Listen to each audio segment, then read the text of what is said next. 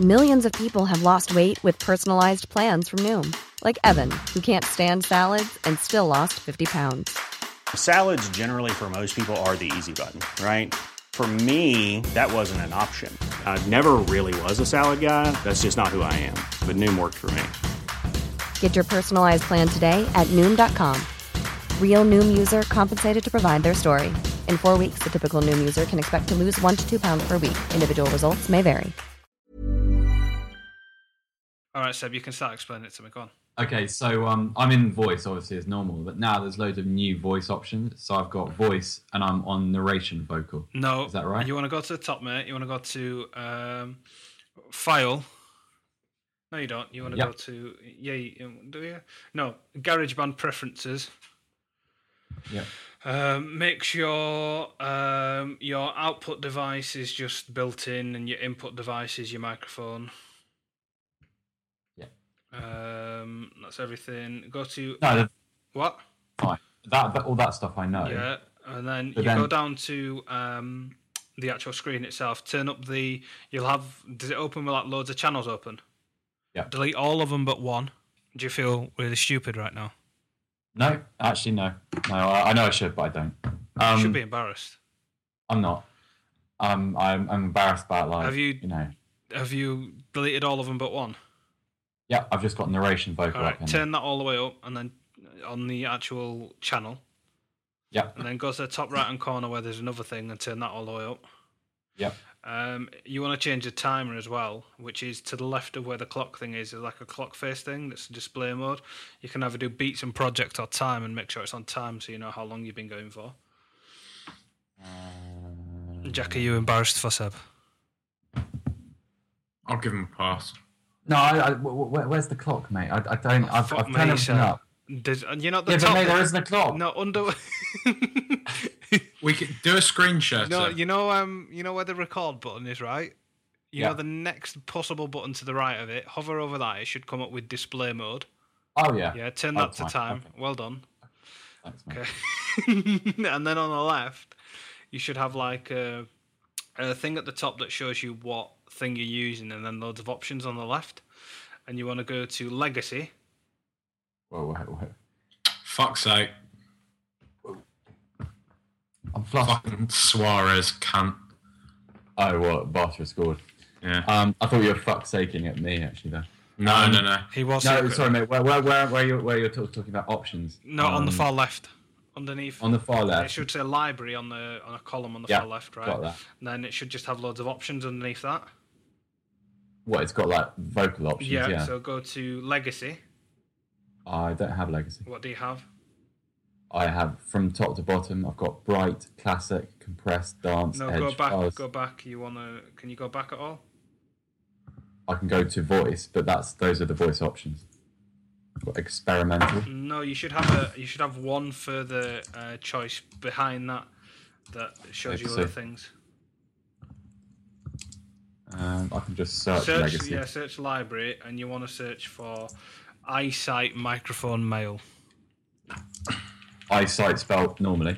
No, iSight is in like iPod, so I and then sight. iSight is in. Oh God. No, it doesn't do that. Oh God. I'm on. Yeah, it doesn't do that, mate. Have you got the button on the very far left next to a question mark thing pressed? Yeah. Okay. I don't know how you get back to it then, because usually, can you not just hover over it and scroll backwards, like scroll right as if you're going all the way to the left? No, mate, because there's nothing to the left of it. It's just. Fuck's sake! 2-0 now. What's 2-0? Barcelona. All right. Yeah. So I've just got like, hang on, let me just 3-0 Bayern. Fucking hell. Hey, they're monstrous though. This is what I've got here, right? Just put it on voice and put it on. I don't know what even to fucking choice. Its default is narration. I can't believe that's going to be weird, is it? No, just leave it on narration, and I'll sort it out afterwards. All right. Can you apologise for wasting our time? Sorry.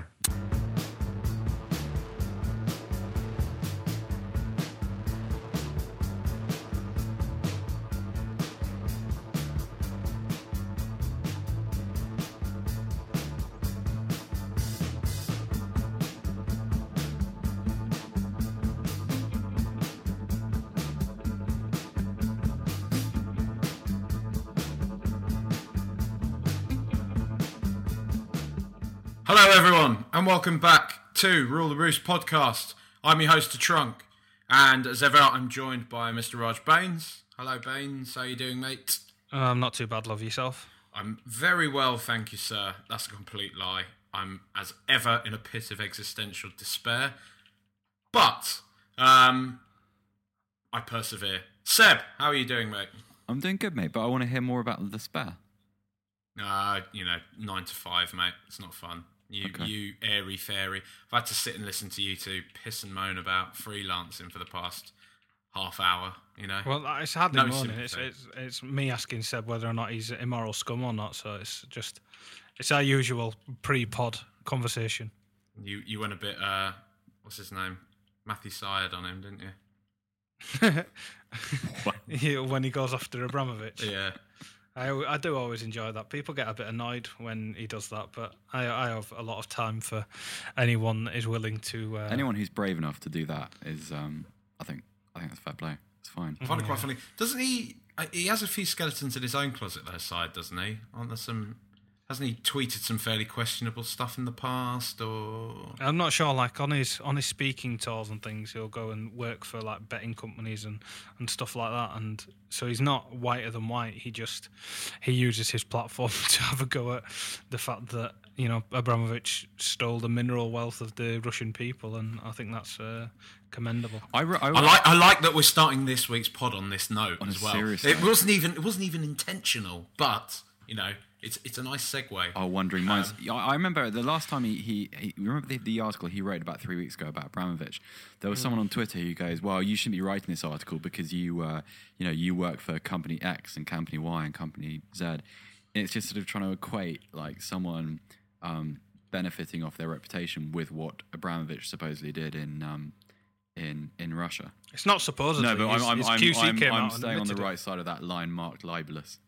No, his QC came out in a court of law and admitted that he had an agreement in place with Boris Yeltsin to, sell off the oil mineral wealth of the Russian people to the oligarchs, and that's exactly what happened. So I'm not just to be clear, that was Raj's voice saying that, not mine. Seb Stafford Bloor says it. Fuck Abramovich, fuck Chelsea, but first of all, fuck West Ham United, and that we did, lads. That we fucking did. Absolutely did. Right, Raj, first hot takes.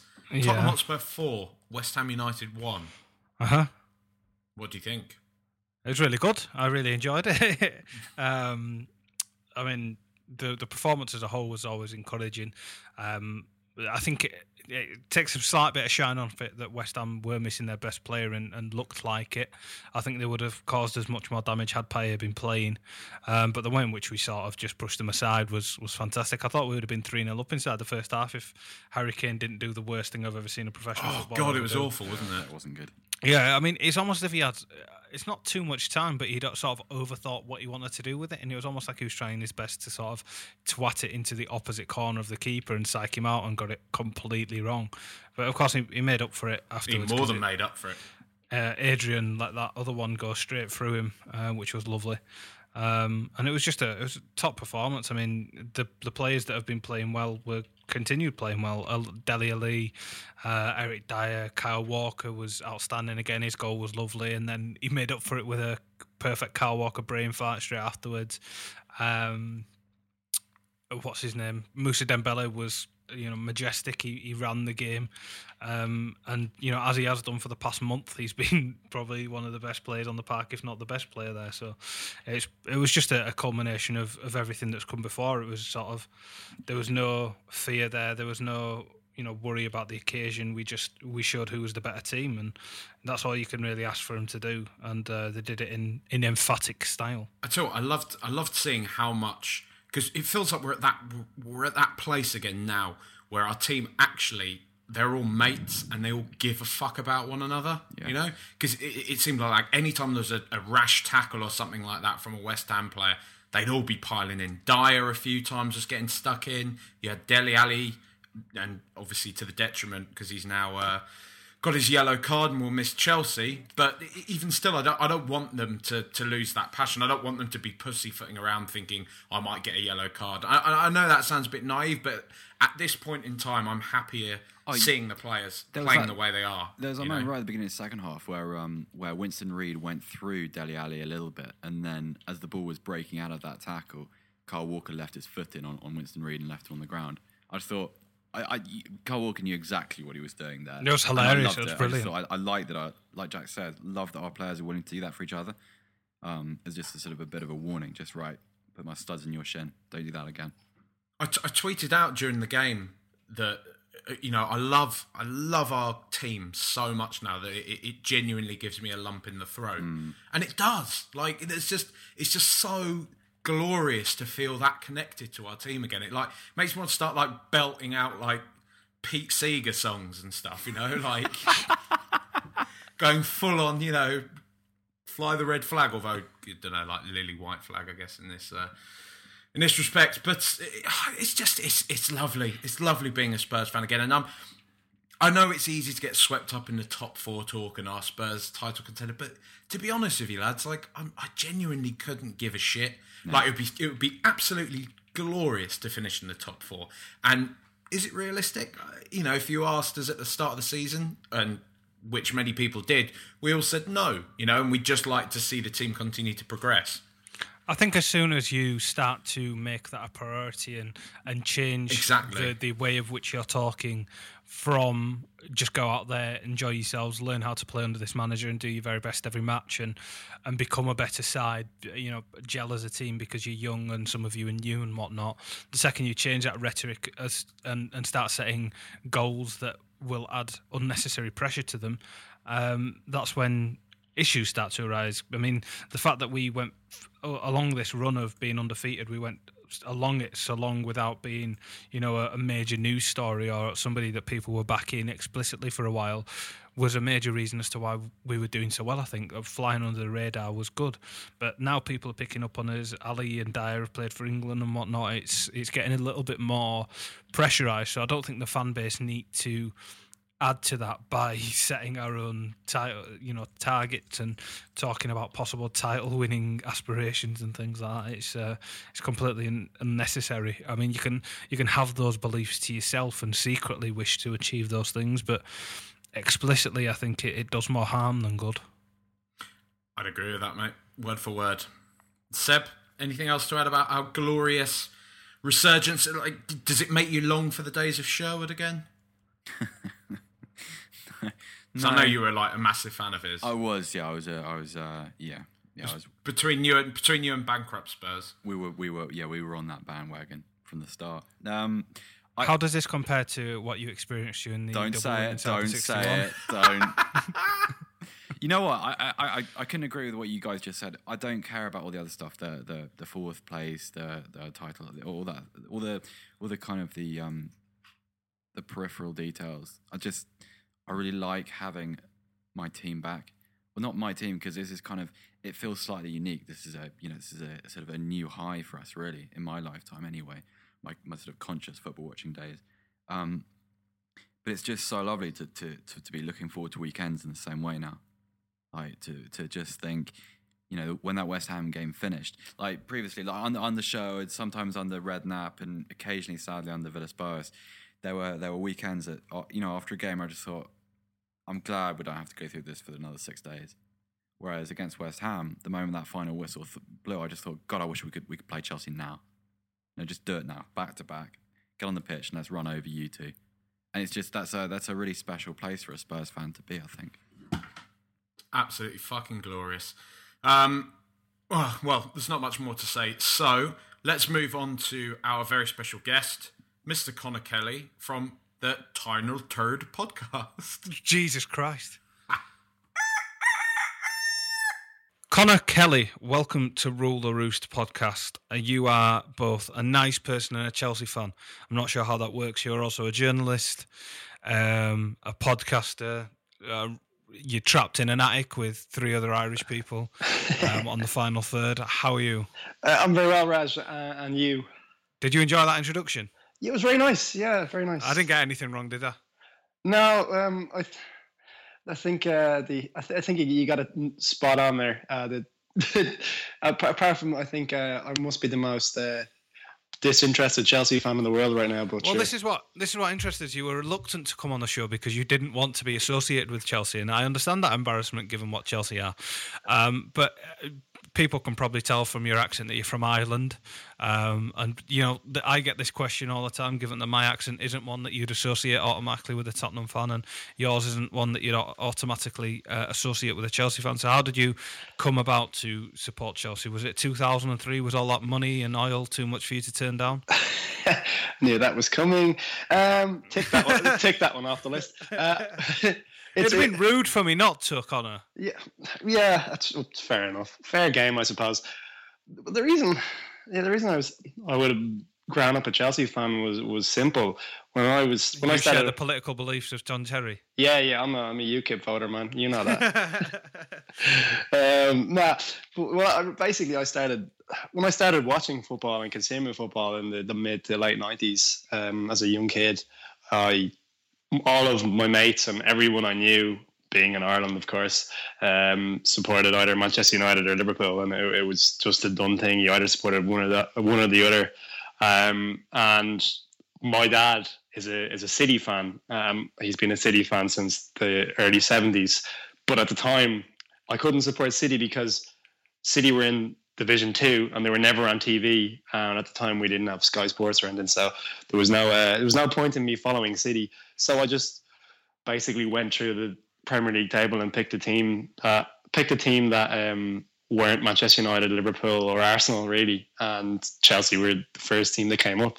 And I probably would have changed, but I quite liked the late 90s Chelsea team with Gianfranco Zola and Gianluca Vialli and this influx of foreign players. And it was from a young person's point of view, not knowing too much about football, but just being engrossed by little details and little small things in the game from an early age. It was just great to see a team that played like lovely, attractive football. And there was also the caveat that they never really won anything. So I never had bragging rights with mates, but on the rare occasion when Chelsea would beat Manchester United or Liverpool, it would be extra sweet.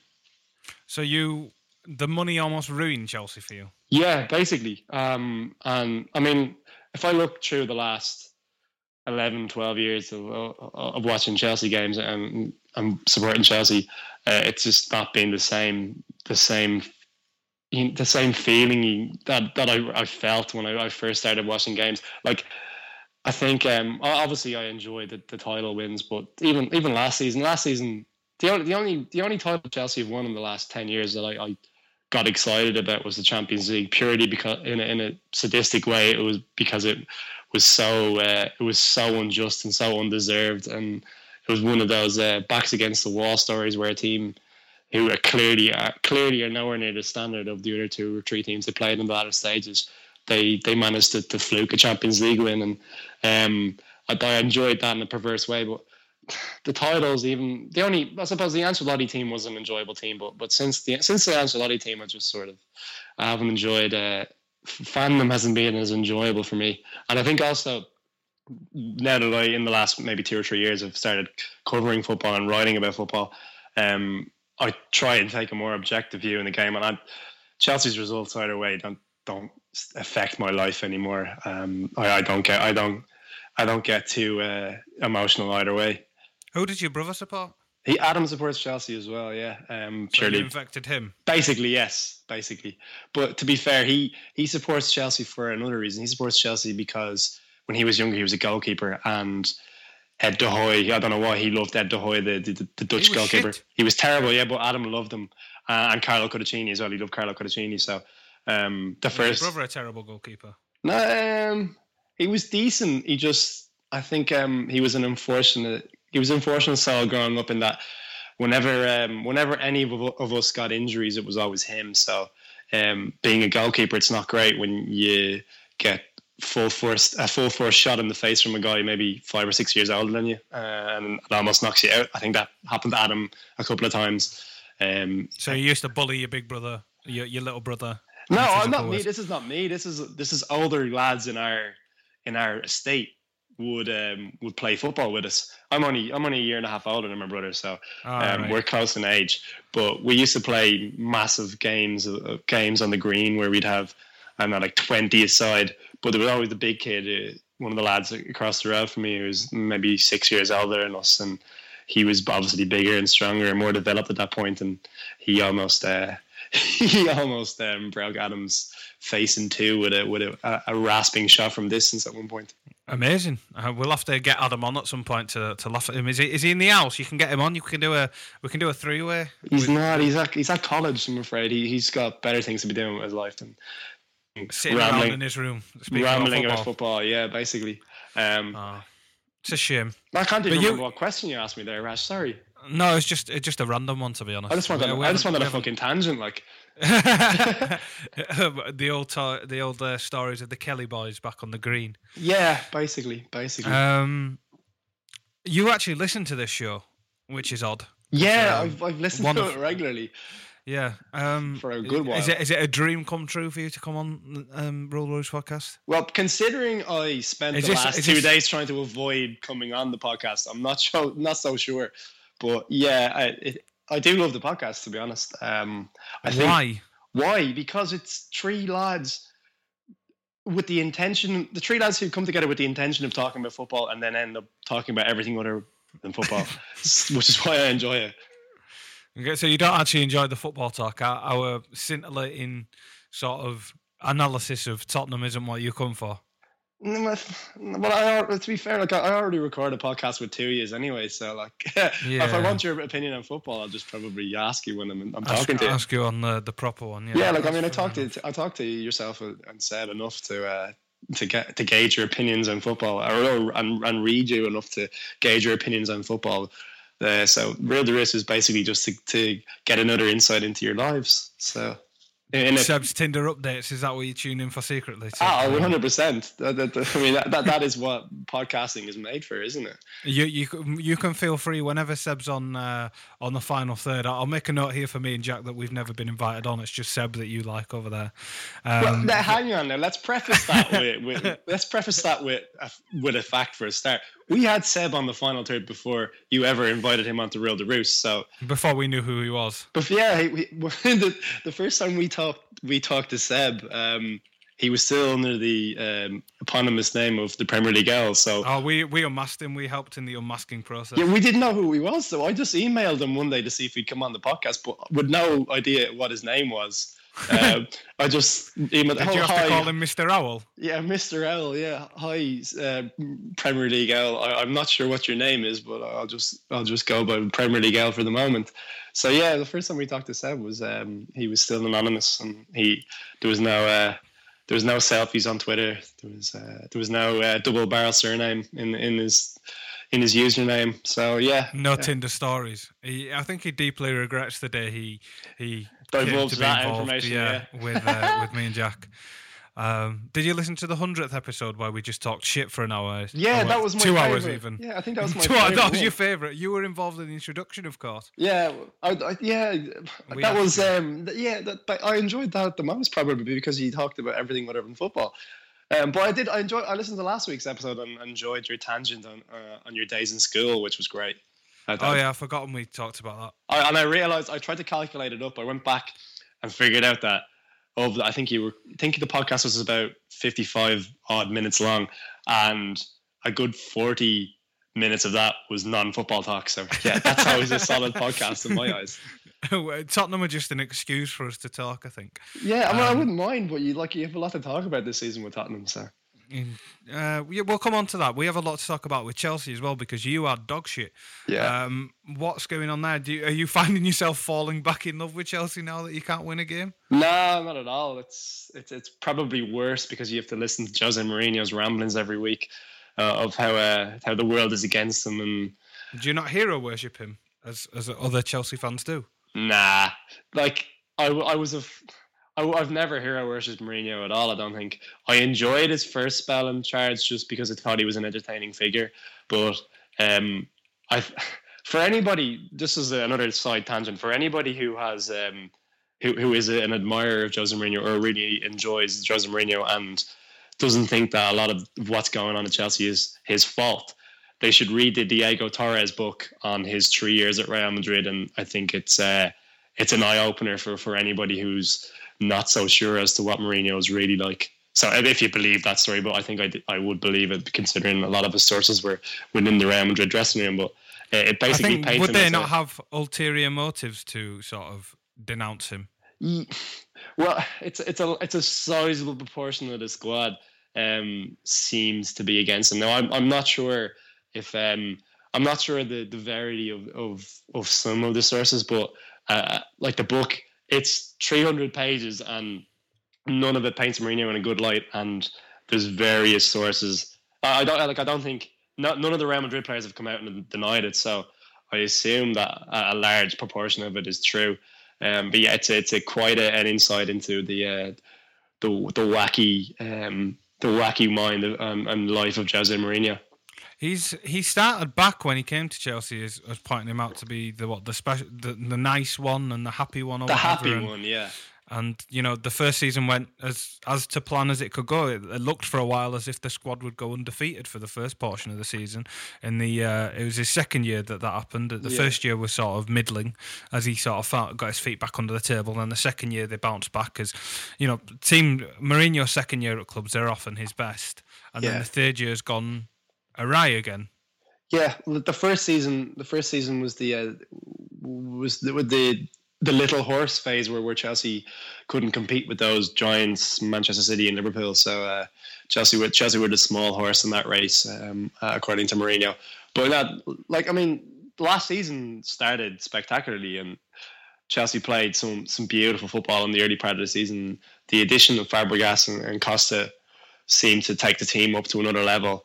Hazard was wonderful, but I actually think that the game against you guys last season at White Hart Lane, where you trounced us 5-2, was it? 5-3, yeah. That was a huge turning point in the Mourinho mindset, because he just decided, fuck it, we're not attacking anymore. We're gonna shut up shop. We're gonna win games 1-0, and we're gonna do it my way, because we've tried this expansive attacking football, and it's been royally found out on an occasion when we didn't play particularly well. So I think that was an eye opener for Mourinho. And if you look at Chelsea's performances since then, there's been very, very few standout performances in the 9 months or 8 months since that game. So are you saying that everything that's going wrong at Chelsea now is directly at the feet of Tottenham?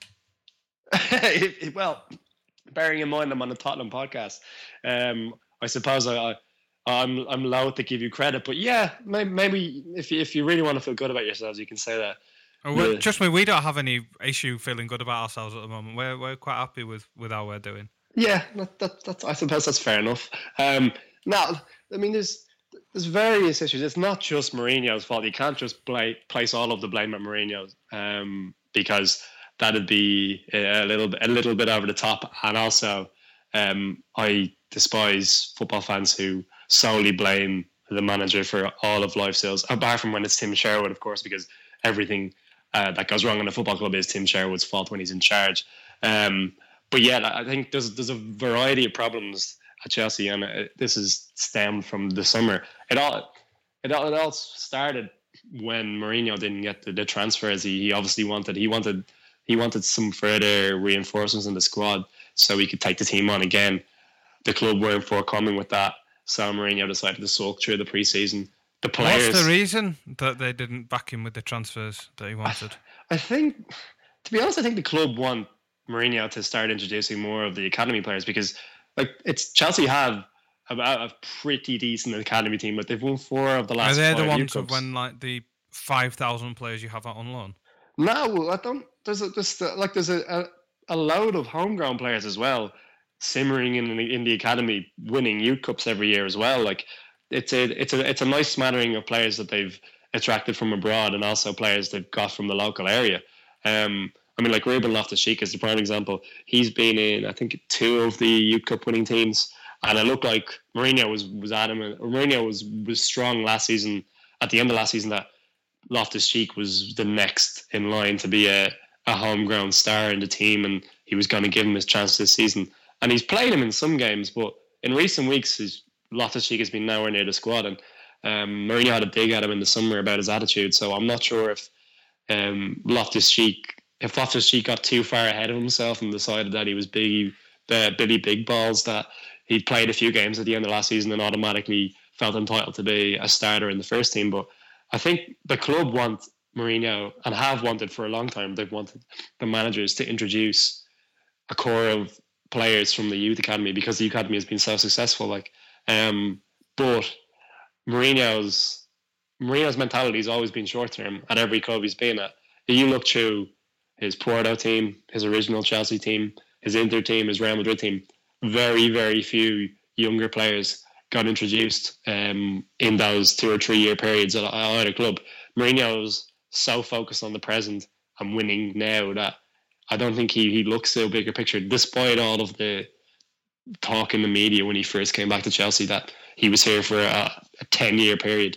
At the moment, I think he just sees that he's got his core of players and he wants players for now. He wants players to come into the team and be instant starters. Because I don't think Mourinho is a patient man in general. And then there's also the side problem of who Mourinho's agent is and why Mourinho seems indebted so much to Jorge Mendes that he has to sign every Jorge Mendes outcast that's available. I mean, the Falcao signing, which was Mourinho's signing because the club weren't exactly adamant that they wanted him, was clearly a move just to appease Mendes. And I'm not sure if it's because Mendes he probably does get some sort of fee out of the transfer or the loan move. Of course he does. Yeah, but that's the only reason I can see that. Maybe I'm just being overtly cynical, but it's the only reason I can see why Falcao's there, because if you've watched any of Falcao's performances this season, the man is a shell of a footballer. He's an even more extreme version of Fernando Torres in that he did his knee playing for Monaco, missed the World Cup in 2014, and his season at United was symptomatic of a player who just is unable to run over short distances anymore. He's not got the explosive power that made him probably the most lethal striker in Europe for a period of time at Atletico Madrid. It's just baffling that Mourinho would pick him to come in as a backup option to Diego Costa. So this is a problem at Real Madrid as well, where Mourinho tried to overload the dressing room with Jorge Mendes players and his own players, because I think he tried to bring in what's the guy, Hugo Almeida, the Portuguese striker, just nowhere near the caliber of a Real Madrid player. But he wanted to bring him in because he was a Portuguese speaker. He was a Mendes player, and he was one of Mourinho's players. He would have been one of Mourinho's players. His aim was basically to get rid of.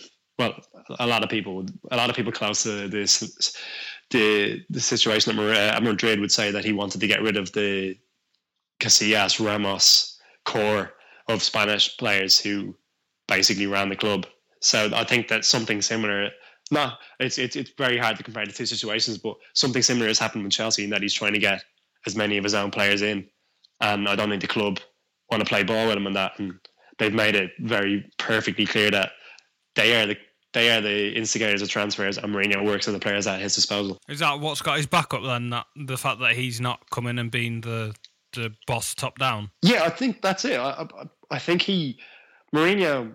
Again, I'm just speculating from what I've read, but if I'm delving into the speculation, I think Mourinho agreed to the conditions when he came back to Chelsea that he'd have a director of football, which for me, I don't find a problem with at all. I think director of football, if you get the right guy in, is a perfect model. I think English football is so far behind, or most clubs in English football are so far behind with their transfer model that it becomes a figure. It becomes a story of fun in the tabloid media where they write pieces on analytics guys and basically dismiss them as geeks with computers and shit like that. But I do think that Mourinho signed on to the conditions, but probably in the back of his mind he thought, I can wield my influence here as I go along, and as I win more, my influence will grow, and I can get a stranglehold on the club as I want. But I don't think Roman Abramovich and the club in general at the moment are just in a completely different place. And if there's any man who won't bow to what Mourinho wants, it was Roman Abramovich. Is he going to be there at the end of the season? Yeah, I think so, to be honest, because a lot of at the club, honestly, though, I don't think the club want to sack him. I think the club want to get away from this 10-year period of ridiculous rotation with managers, and also there's not many candidates out there who fit the profile. Mourinho or Abramovich, apart from AVB, Abramovich has never really taken a gamble on a manager who's not already an elite manager in terms of what he's won around Europe. So the only options at the moment of managers who are either out of work or could potentially be swayed, you would say would be Guardiola, Ancelotti and Diego Simeone. They'd be the three leading candidates. Guardiola won't take it because he'll never it's just not the right setup for him. He's returned it down already repeatedly. So I'd be shocked if Guardiola ever ended up at Chelsea. Ancelotti, I think he was scarred from his first period at Chelsea where he was so unfairly treated. Won a double in his first season, and in the second season finished second and started to introduce a couple of young players which the club wanted, and was crudely sacked. So I don't think he'd ever come back. So that would leave Simeone. But I think Simeone is quite happy at Atletico Madrid at the moment because Atletico Madrid are moving into a new stadium in 2016. They are perennially competing for La Liga titles, for Champions Leagues. So basically, he has everything he wants at the moment. He's full control of that club. He basically runs that club. So I'd say it'll be another couple of years yet before Simeone leaves Atletico. And when he does leave Atletico, he'll have his pick of clubs. And I think Chelsea would have to go a long way to convincing him to take the job. Touch wood, they wouldn't. But is a manager like Pochettino not what Abramovich should be hiring at the moment? Yeah. If he wants his youth team to come through and they've got such good talent there and he wants it to be managed properly, is that not what he should be doing, giving somebody like that a few years to actually bring a team through together? Yeah, I think Pochettino would be the perfect candidate, but I just can't see Abramovich going for Pochettino. He doesn't seem to want to risk, and I don't think it is a risk because I think Pochettino has proven undoubtedly what an excellent manager he is. Like, he's built an excellent Southampton team, and he's building a really, really good Tottenham team with a core of English talent. And he's disproving the theory that you can't build a team based on young British players. So he'd be a perfect candidate. But to be honest, I think the club want to stick by Mourinho for that reason, that they don't want to be seen to be sacking managers at a whim. But if results don't improve, it's hard to see. It's hard to see what the season objective is now. It's probably to win the Champions League, try and win the Champions League and sneak back into Europe, because I don't think they're going to do it through the league because they're so far off top four at the moment. And if they lose it on Sunday to Tottenham, that's basically top four gone as far as I'm concerned. Has Mourinho not got a chip on his own shoulder about the fact that he hasn't managed to last a long time at a club? I mean, you said that he said all those things when he first rejoined the club about staying for 10 years or whatnot, but he hasn't gone into a fourth year anywhere, has he, or beyond that? He went into a fourth year at Chelsea last time, but it only lasted not 2 properly. months. Yeah, and not even 2 months. It ended in September, I think. But yeah, no, I just think his management style is not conducive to either long-term stability or long-term planning, because he's so intense, he's so emotional, and what he gets from his players is precisely that. He gets a sharp burst of intensity, emotional, almost emotional and irrational love from his players for him. But after a while, that wears thin. Even if I think I read a couple of extracts from Didier Drogba's autobiography, and he said that at the first Mourinho period at Chelsea, the players would run through brick walls for him, but eventually got to the point where that just tired. And I think the problem is, I think it's happening again, and it's been proven even at Real Madrid. The players were worn out by his merits. In the third season, they just were sick and tired of it. And it's the same with it. I don't know, like if you go through any job you've ever done, and you got a boss who can extract a certain amount of work right out of you, but after a while, when he's repeating the same message over and over and over again, it just wears thin.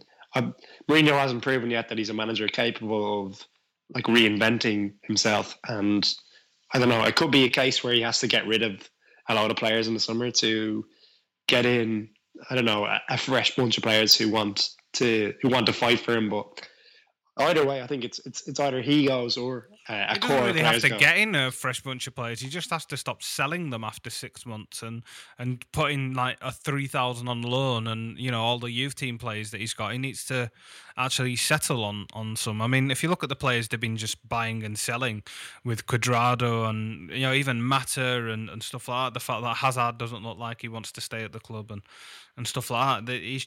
That's the reason why he needs to sort it out, is because he's got the tools under his nose. He's just not used them. Yeah, I just think Mourinho has a problem with wingers at Chelsea. He always has. It's a weird one. If you look through the players he's discarded over the years, and Damien Duff, Arjen Robben, Joe Cole. Duff and Robben were good for a while though. Yeah, they were brilliant in his first season. Like they combined really well, and they chipped in with a large proportion of goals. This is before Drogba became a prolific striker for Chelsea. The two of them and Frank Lampard scored a good of goals from midfield, and they terrorised teams. But the problem was Duff had his injuries, but Mourinho tried to basically work on the defensive side of his game. And if you look at Duff's career post Chelsea, like he was never the marauding winger he was when he joined Chelsea. The guy who could beat, like I remember watching him for Ireland against Denmark in a friendly match before the World Cup in 2002, and I've never been so excited about a player. He literally went up against two Danish defenders at once. Pretty much they double marked him for the whole game, and he tore shreds off them. He tore them inside out, and I've never been so excited watching a player in the flesh. And when you look at Duff like 4 years later, which isn't that long a time, he was a shell of that player. His first inclination was to go backwards and defend, which I think has happened with Hazard to an extent. Not saying that Hazard is in terminal decline or anything, but Hazard doesn't seem to have the expressiveness in his game anymore. And I think it's because Mourinho just wants to drill into him that it's all about. He's trying to drill the defensive side of the game into him so much that he's almost forgotten how to attack. All right, that's enough about Damien Duff, because I can tell your voice got more Irish as you spoke about him. So, yeah, it's an emotional attachment. Still love him. It's probably my favourite Irish player of all time, to be honest. Not Robbie? No, I love Robbie as well, but I think Duffer because I played in the left wing as a player when I played football. I always gravitated towards Duffer. And I think he used to wear Predators, and I always had Predators, so it was just and I wore 11 as well for my team, so yeah, it's just that. It's irrational really, but that's probably, I still love Robbie as well, don't get me wrong, and Robbie's done more for Ireland than Damien probably has, so. Yeah, he's done more for Tottenham as well than Damien Duff ever did. Yeah, he was supposed to join you guys when he left Chelsea, but he went to Newcastle instead. I bet he loves that decision making. Yeah, I think he decided to go to Newcastle so he wouldn't annoy Chelsea fans by going to Tottenham, which was such a stupid move. What do you think of the game at the weekend then? Do you think, we're in Azerbaijan 48 hours before the game, which is ridiculous. Yeah. And you're already in Maccabi Haifa, aren't you? So was that Israel? It's Israel, yeah. So that's a similar sort of length journeys. Sizable treks all the same, yeah. But you've got more recovery and preparation time than we do. Yeah. Is that White Hart Lane, isn't it? It is at White Hart Lane, though. And, I don't think Mourinho has a particularly good record at White Hart Lane. So, I don't know. It's a hard one because Tottenham don't seem to have been too badly affected by the Europa League this season, which is great because I hate that football fans do this, particularly English football fans of clubs who play in the Europa League. They always use the Europa League to pin their league form on. And I mean, like, for the most part, like, it's the same gap between games times. Like, if you're playing in the Champions League on a Wednesday and then playing in the league on a Saturday, it's the same as Thursday, Sunday. So I don't know. I think that Tottenham haven't been affected by it so much this season. And it's ridiculous. They still seem to be able to press with the same intensity and just this ferocious hunger to win the ball back. And I think maybe it's because it's a consequence of having such a young squad that there's so much energy in those players that they playing 2 games in 3 days or 4 days with all the travel involved and all that brings doesn't seem to faze them at all. So yeah, I don't see. I still don't think that Chelsea have clicked into any sort of form. They played okay at the weekend against Norwich, but there still doesn't look to be any goals in the team apart from Willian whipping in the odd free kick or Diego Costa finishing 1 of 10 chances. And does it sound like you expect Tottenham to win? Yeah, probably. I think Tottenham. I think like this season has conditioned me to just not really care. So like if Chelsea get beaten, I'm not. I'm not exactly going to cry myself to sleep or anything. But it's just hard to get excited about watching Chelsea in general at the moment. Like there's no joy in it. And I think as well, as I was saying earlier with my writing and stuff, football for me is just so much more enjoyable when Chelsea aren't playing because I can watch a game objectively, and I can enjoy. I know, for instance, I'd be a big Roma fan as well. I know Jack is taking that on this season, but yeah, I would. He's actually the UK's biggest Roma fan. So aspiring UK's biggest Roma fan, according to his bio, I think. But yeah, like I would watch Roma, and I found myself this season. It's pretty bizarre. Maybe it's because I'm so detached from Chelsea and London and stuff like that. I found myself getting more worked up about Roma games, like when they conceded 2 goals away to Bayer Leverkusen in the Champions League to throw away a 4-2 lead. I was really, really angry, and I just thought to myself then 10 minutes later, why the fuck are you getting so angry about an Italian team? Like, but I seem to enjoy other football more now. But as far as the game goes, like Tottenham's home form has been really, really impressive, and everything Pochettino is doing seems to be working. And Harry Kane's back in form. I'd probably guess Tottenham will rest him in the Europa League for the weekend. If Pochettino has any sense, he will anyway. And yeah, it's just Chelsea don't react well to teams who press them and outwork them, and that's been happening quite a bit this season. And I just, if I put on an optimist, probably the best result Chelsea can get is like a draw. At least you know you've got a strong League of Ireland to fall back on, though that Chelsea are letting you down. Oh yeah, absolutely. I mean, the league's best player, Richie Towell, who lit it up for the champions Dundalk, has been snapped up by Brighton by the sounds of it. So another one bites the dust. Richie Towell. Richie Towell. Yep, check him out. Like, towel is in like stuff you dry yourself with. Yep, with another L at the end. So okay. Yeah, good player. Very is he a striker? He's a midfielder, but like he's a goal scoring midfielder. But he was interviewed on Irish TV recently, and he has he's a nice confidence about him because he was at Celtic, or he was definitely in Scotland with somebody, and it didn't work out for him, and he came back to Ireland and reapplied himself. And see, what happens a lot of the time with rejected Irish players, and there's a lot of them simmering about the lower echelons of English football, just playing for dog shit teams, is that if they get rejected, because a lot of them end up joining, I don't know, the Manchester United or Liverpool or Tottenham or Arsenal academies, and end up falling by the wayside at 15 or 16 and coming back, or maybe about 17, 18 and coming back, and they'll play League of Ireland football and they just won't take the league seriously because they feel that they're above it. Whereas what Towell did well was he came back, he reapplied himself, he worked out his game, and he didn't take for granted that, you know, a move would come again. And he's been outstanding. And I think there was some calls last week for Martin O'Neill to consider him for the Irish squad. So I think that's probably why it looks like he's going to go to Brighton and get some first team football in England, hopefully. But reapply yourself, you can still make it as a professional footballer. Okay. I think that's everything we need from you, Connor. Thank you very much for your time. Not at all. It's been a pleasure, Reg. Thank you. Excellent. I hope you've enjoyed your first Rule of Roost appearance. Hope it doesn't ruin the podcast for you.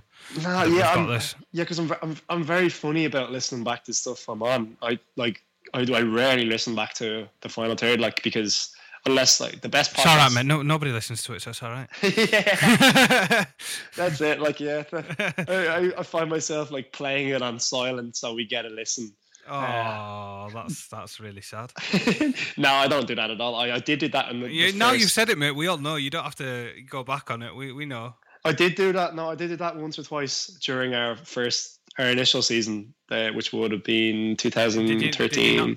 Did you not tell the other lads as well? Just try and get their morale up, thinking that there was. No, they listen to it. They actually listen back. Oh yeah, Jack and Seb do that, and it's really odd. Yeah, I don't know, but the guys don't. I think Rob who hosts it. Caravan. Yeah, Caravan. Yeah, he listens back. He Caravan. Yeah, he listens back because a lot of the time he has now notes or anything written, and he doesn't really pick up on what we're saying. So he just he doesn't listen back to the show he listens back to the show to enjoy it. Sorry, whereas Palmer listens back to it to critique his own work because he really doesn't like the sound of his own voice. So that sounds like some weird sadistic thing to do to yourself. Yeah, I think he used to. He still curses a lot, but he used to curse a ridiculous amount on the show. Every second or third word. I think it was a nervous thing when he first started with us because he only joined us midway through 2013-14. Is he your Seb? Yeah, basically, because we started it off in. It was weird because myself and Rob started it in the middle of, I think it was 2012-13. Because we went to college together, and we did journalism and media studies, and we had this radio studio in our college, and we never thought of thinking of using it until our last year. So now we might as well just start recording a podcast, and we did it with another lad we went to college with, Jer, but he was just Chair. Jer, as in Gerald. Oh, right. Yeah, so he... I thought a kid's name was Chair, then. No. But, Cher. Fucking hell. But he... I started calling him Cher. Was Cher ever was he on the show? Ready to pop the question? The jewelers at BlueNile.com have got sparkle down to a science with beautiful lab-grown diamonds worthy of your most brilliant moments. Their lab-grown diamonds are independently graded and guaranteed identical to natural diamonds, and they're ready to ship to your door. Go to BlueNile.com and use promo code LISTEN to get $50 off your purchase of $500 or more. That's code LISTEN at BlueNile.com for $50 off. BlueNile.com, code LISTEN. There's never been a faster or easier way to start your weight loss journey than with PlushCare. PlushCare accepts most insurance plans and gives you online access to board-certified physicians who can prescribe FDA-approved weight loss medications like Wegovy and Zepbound for those who qualify. Take charge of your health and speak with a board-certified physician about a weight loss plan that's right for you. Get started today at plushcare.com/weightloss. That's plushcare.com/weightloss. plushcare.com/weightloss. Go. Yeah, he was on the show for the first maybe 3 months, but he never showed up and stuff. So does he believe in love after love? Good pun, very good pun.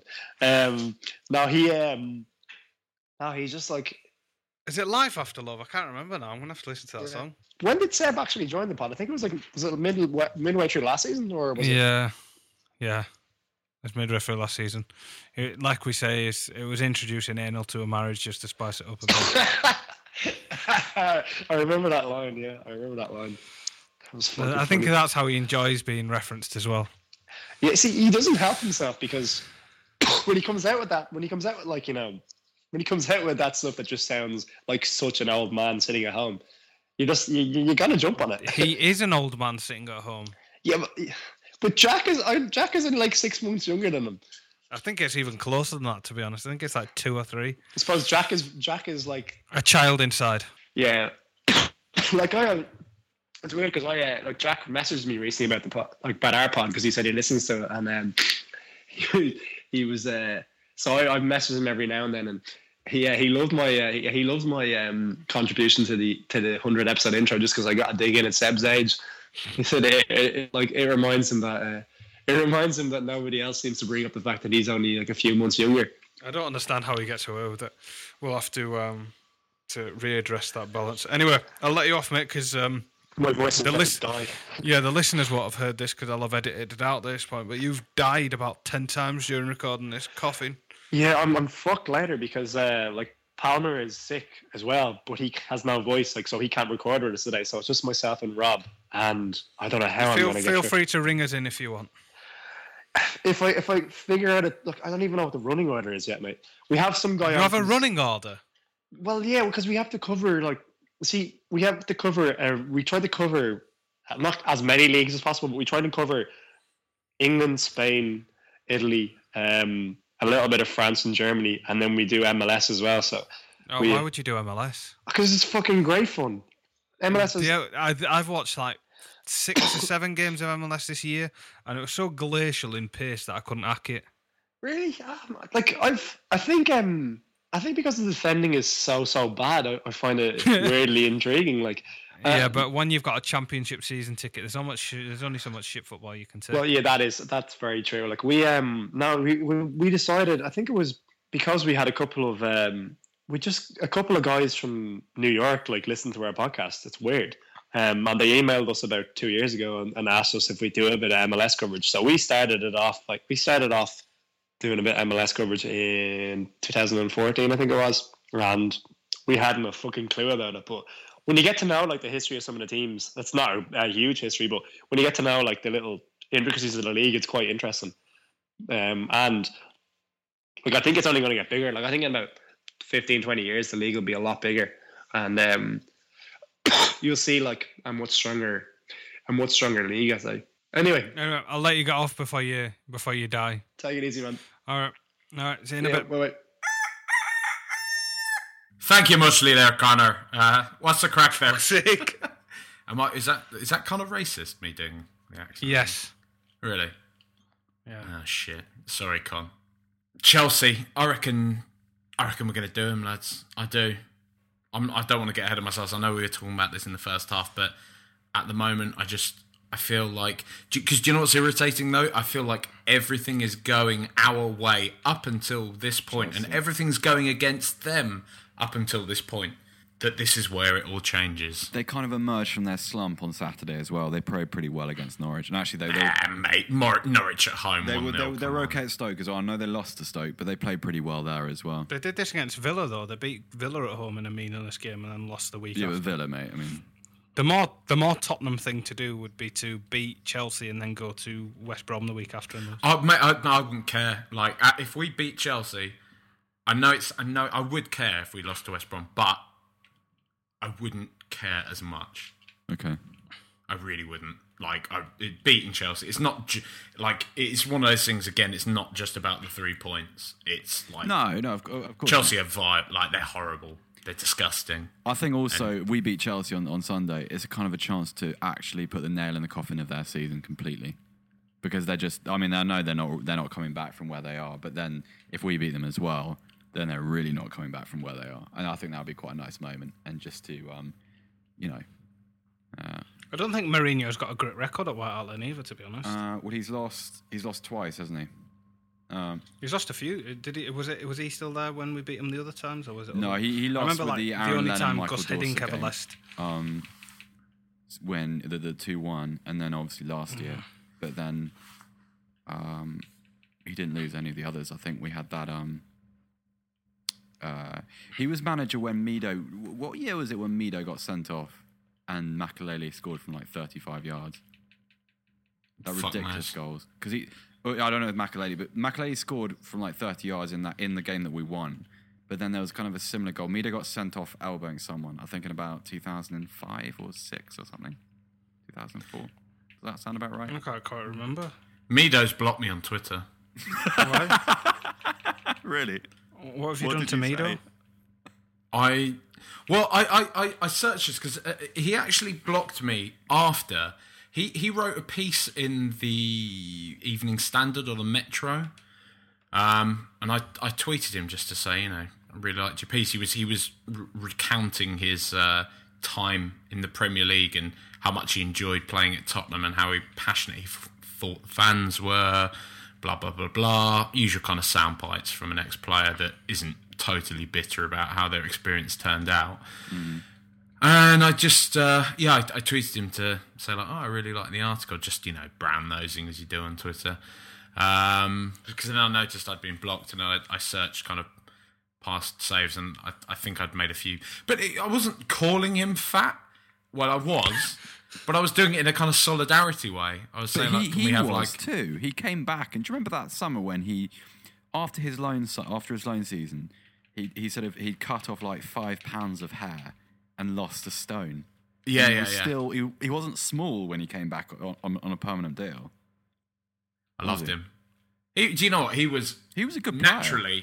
Naturally, he was a fucking gifted footballer. Yeah. That lad. Ajax thought he was going to be the better player of it, him and Zlatan. A lot of people did, mate. When he was at Ajax, definitely Mido looked like that kind of Mido was fucking incredible for do you a time. remember that game at that cup game at Craven Cottage when him and Keane, when he twice flicked the ball on for Keane and Keane volleyed? No, it was Berbatov, wasn't it? No, it was Mido. Mido started. Mido. Berbatov came. The one goal I remember from that game the most is the Berbatov one at the end, He where he smiled. sort of reshaped his body and scooped it over the Yeah, keeper. Berbatov came on as a sub in that game. Mido started with Keane, and Didn't Keane, Mido have like a delicious little back heel against West Ham or someone as well? he had that chip up and the volley across whoever, I think Xhaka his up at the lane, that went in off the far post. That must have been Rob Green by that point. Yeah, might have been actually. Yeah, I think you're probably right. But either way, he controlled it. Like, he sort of rolled his body, controlled it, and then volleyed it back. He went on to play for West Ham, didn't he? Yeah. He went to Borough and West Ham. Although I think to say he played for either of them is probably a stretch. Yeah. But yeah, I good liked player. him. And that header at the Emirates as well in the League Cup semi-final. Do you remember that one? Yeah. From the free kick. Yeah, that was the Ricardo Rocha game. Yeah, that was. Good feet for a big man. Yeah. He wasn't that big though, was he? He was a fat bastard, mate. He was a fat bastard. This is why he blocked you. Yeah. Right, let's have a look. So we've got a question. We'll go to some list of questions. No. Why not? We've got a Tinder update first. Yeah, Are we going to do that now? I told you offline. I've left Tinder. Yeah, Why we have you didn't left get the Tinder? story as to why. It's boring. I don't, and also I'm too afraid to kind of, meet whatever sociopaths are lurking on the other side of the screen. I don't need it in my life. It was just a kind of, everybody says you should do it, so go and have a go, and I did, and it was fun for a week, and it was funny for us to talk about it. But it was our main source of Yeah, but material that's the for thing. second If half. I'm on it as purely for pod content, Can you not just at least, and no pun intended, go out with a bang, Seb, and like Periscope a Tinder date? no, mate, Please, like, can we set up like a Rule the Roost Periscope account, and you can. That's probably. No, but it's illegal, going to take us isn't it? 20 minutes to teach him how to use Periscope. 20 minutes, you reckon? It takes 20 minutes to teach me how to use the new version of GarageBand. Fuck off, Barcelona, 4-0. No, there's no My Tinder boys, update. Roma. Are you still carrying on this Roma thing? You're not giving up on pretending yet? No, still. Forza Lupi. Yeah. There you go. And Jack spent some time on the Wikipedia page earlier. Yeah. Come on, mate. You want to read? Have you ever read the John Foot book, Calcio? Nah, don't like football books. Why not? They don't interest me. What do you read instead? Don't know. Hungry Caterpillar. Yeah. Fuzzbuzz. What the fuck's Fuzzbuzz? Wellington Square. Oh, we had what's that elephant called? The cabbage patch, the patch one, patchwork one. What's the word? Not. Oh god. Ellie the elephant. No, not Nelly. It's. I can't remember the name of it, mate. Yeah, we had that. We had all sorts of books. We had Harry Potter when I was a kid. That's how young you are. Oh, yeah. To be fair, we had Harry Potter when we were kids as well. Just about said. They just told you that to make sense out of Harry Potter. I never will. He remembers the original Narnias, though. What's wrong with that?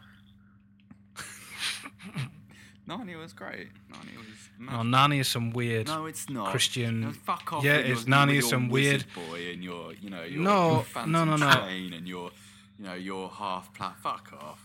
Don't be Lying Narnia with Jesus. that. I ain't reading a book about some lying Jesus coming in and fixing everything, sacrificing himself so everyone think wins. big, though. You can take your Christian propaganda and. I'm going to be honest, lads. You're having an argument about fantasy fiction at the moment. It's, It's not. Nobody it's the Bible wins for this. kids. It's the Bible for kids. Nobody wins this one. Some listener questions. Harry Potter's proper book, mate. Dumbledore's about philosophy.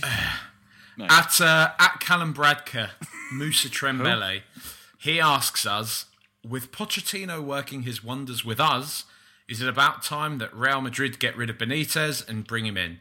I mean, I've heard a few people talk about, like, is Pochettino going to go off to Barca or Real? And it doesn't really seem like a fit for Real. No, Pochettino's not shining enough for Real Madrid. And like, also, you got to think, like, Pochettino is a slow build manager, and Real Madrid is let's be successful now or let's rip it up and start again club. And this just doesn't work at all. No chance. They're kind of in a sticky place, really. Who do they bring in if they get rid of Benitez? Zidane. Yeah, that's the obvious one, isn't it? Shout. It's great. I mean, Tottenham are more likely to win something this season than either Real Madrid, than either Gareth Bale or Luka Modric. It's a nice place to be. They are awful this year. Not Let's those bring two Bale players. back. It's because they've got an awful But manager. I don't mean those two players. I mean that team. It's just I watched the Clasico on Saturday. I watched the highlights of it, and they were just. To be fair, this Barcelona time will make most teams look I awful. reckon we'd have a crack at them. I think we smash them, mate. I don't think we would smash them. I just think we. No, mate, be we do. We would competitive. 5-0 Spurs. No one's getting close to us. Real- Our spirit, our intensity, our pressing. No one's getting close to this team, mate. We're going to win the league. Iniesta hasn't played Dele Alli yet.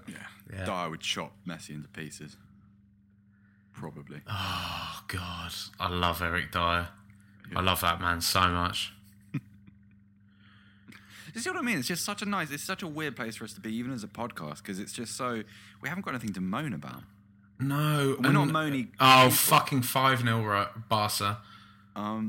We're not moaning. See, I moaned there. That wasn't even like that was just fortunate timing. Yeah. I'm not smart enough to plan something like that. You both know this by now. Just plan something like what? Sorry. You missed it. Let's move on. Can't explain it, mate. It's not funny. It's not usually funny anyway. Nick at Yid Nick. Oh, fuck off, Nick. He's because I did one of those retweet and share, retweet and win competitions earlier for a PlayStation 4. He asks, "What would you do if that's it's sad. you?" Well, mate, I wanted one. You should No, think better of yourself. No. We want Why, Jack to mate? have a PlayStation. Exactly. 4. Want a PlayStation? And Jack, also, mate, they're like, they didn't. I bought mine for like 250 quid. It's nothing. Well, Well, not nothing, but I mean, in terms of sort of, let's just. He walked in, Jack. He laid his palm out, and then he flicked the money off his palm into the register as he did it, and then he just went, "Give me what you want," and walked out. He only says 250 quid because that's what he had in his pocket at the time. But if he had more, he'd just been to the whorehouse. That's why he had a few left. and he just dropped it onto the counter. Didn't even talk to the cashier whatsoever. Oh God, I hate people. Have you heard of me? I am the Prince of Bath. Give me my PS4. Prince of Bath wouldn't call it PS4. It'd be PlayStation 4. He'd go formal. The name's Stafford Bloor. There Sebastian Stafford. Now it's cold, so do you wear like leather? I can imagine you're a leather. I'm not a gloves leather man. glove. Don't do that. You know No? that. What are you on about, mate? You want serious Yastas whether it was okay if you could buy Uggs or On not. the pod, Raj. You broke the code. We might have to edit that out. No, look. The thing is that I'm gonna address this because this is starting to creep out. So this isn't getting edited out then. So No, we're having full I'm defending disclosure. myself. Like Tom Brady advertised Ugg boots for men, and I just thought, Probably because he got paid a You wanted lot to of be- money. yeah, but it's Tom Brady. You want to be like Tom Brady? No, I don't. I just thought it's acceptable, and they look comfortable, and they look really warm, and they're not. It's not like I wanted to buy a pair of women's Ugg boots, which is how you've kind of twisted it. It was just you can buy them, and they look like normal shoes. They've just got that nice sort of furry Ugg boot interior. Gets cold in Bath. In the I winter. do like how you floated though. We did get just one that for the listeners. Essentially, like out of middle of nowhere, as happens with WhatsApp conversations, you'll be talking about something else, and then everyone goes off and does their own thing. There's probably about 2 hours of silence in our conversation, and we just get lads. What do we think about Ugg boots for men? And it was Raj and I did the honours of. I think we gave you a resounding no, didn't we? I think that's actually called an intervention. What happened there? It needs to be done. It needs to be done, mate. You're having a bit of a mare there. It was just wondering. I mean, what where could I have turned for advice like that other than my local friendly chat group? Needed to. While I'm exposing you two for being funny, Jack off air, the best thing ever. We were talking about the cinema, and Jack was lecturing me for not wanting to go and see The Dressmaker. He was giving me this cultured off his high horse because I said it looked terrible. It's not because it's called A Dressmaker; it just looks dog shit. So I said, it's Australian. It's good. I'm not going to go watch it. And Jack goes, oh, no, you should go and watch it. Open your mind, broaden your horizons. And out of the background, his lovely girlfriend, Charlotte, shouts, I had to drag you there kicking and screaming. And suddenly it was made apparent to us that the great cultural arbiter of our times, Jack Hussey, said exactly the same as I had before he was made to go to the cinema by his girlfriend to see it, and said it looked terrible. He didn't want to go see it. He was begrudgingly went along, and he was made to look a fool in front of us all. I don't remember any of this. How we laughed. How we did laugh. Well, it genuinely did piss ourselves off. It was quite funny. Yeah. But, she keeps me in my place, to be honest. The kitchen. Well, yeah, I'm quite handy in that realm.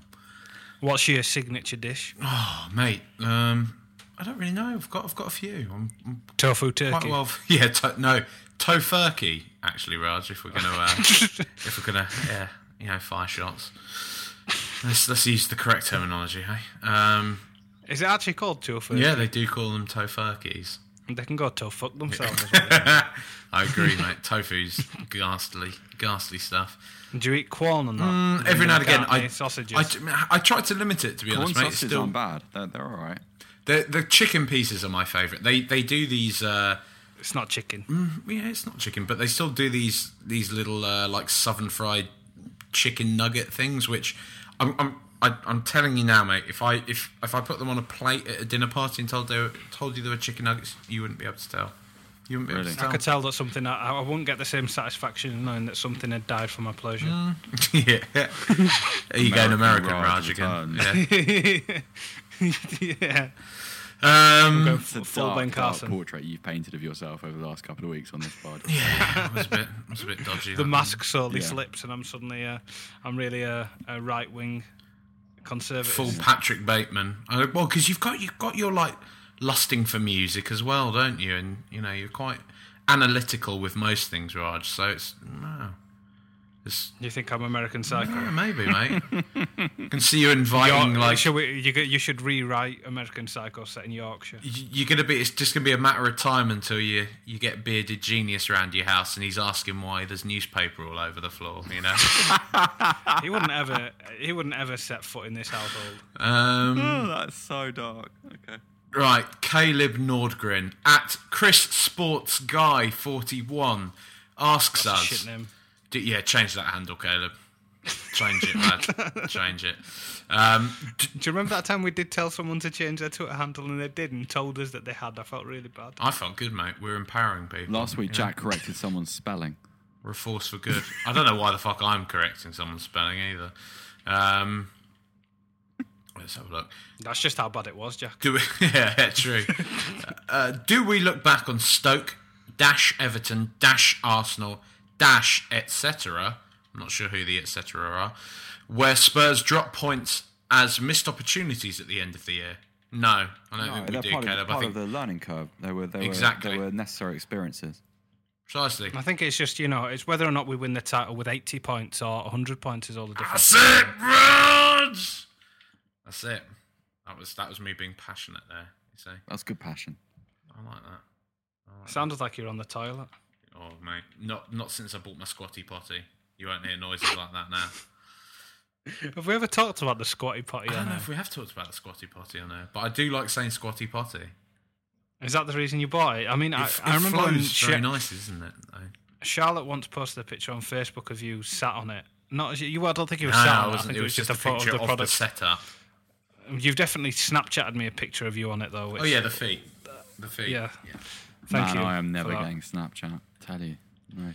It's your next frontier It's not after my next Tinder. frontier, That's mate. it. Seb on Snapchat. Nothing is good the next happens thing on we should do. Snapchat. Like, you know, Oh, I can't wait for selfies of Seb around random monuments in Bath. Seb and a random peacock. I'm not Seb and a ashamed of my squirrel. Instagram output. Like squirrels and No, your birds. Instagram and output is consistently a brilliant. new one, I did- a new the- one of a cat. I've noticed squirrels are a recurring theme. Seb, is there any reason for that? So No, notice what? squirrels are a recurring theme. Yeah, we get Yeah, we get quite a squirrels. few of those. There are a lot of Yeah. squirrels. No, there's only one of the tugboat, which I'm disappointed by. Yeah, but that's because you have to be ready for it. It goes past quite quickly, so you have to.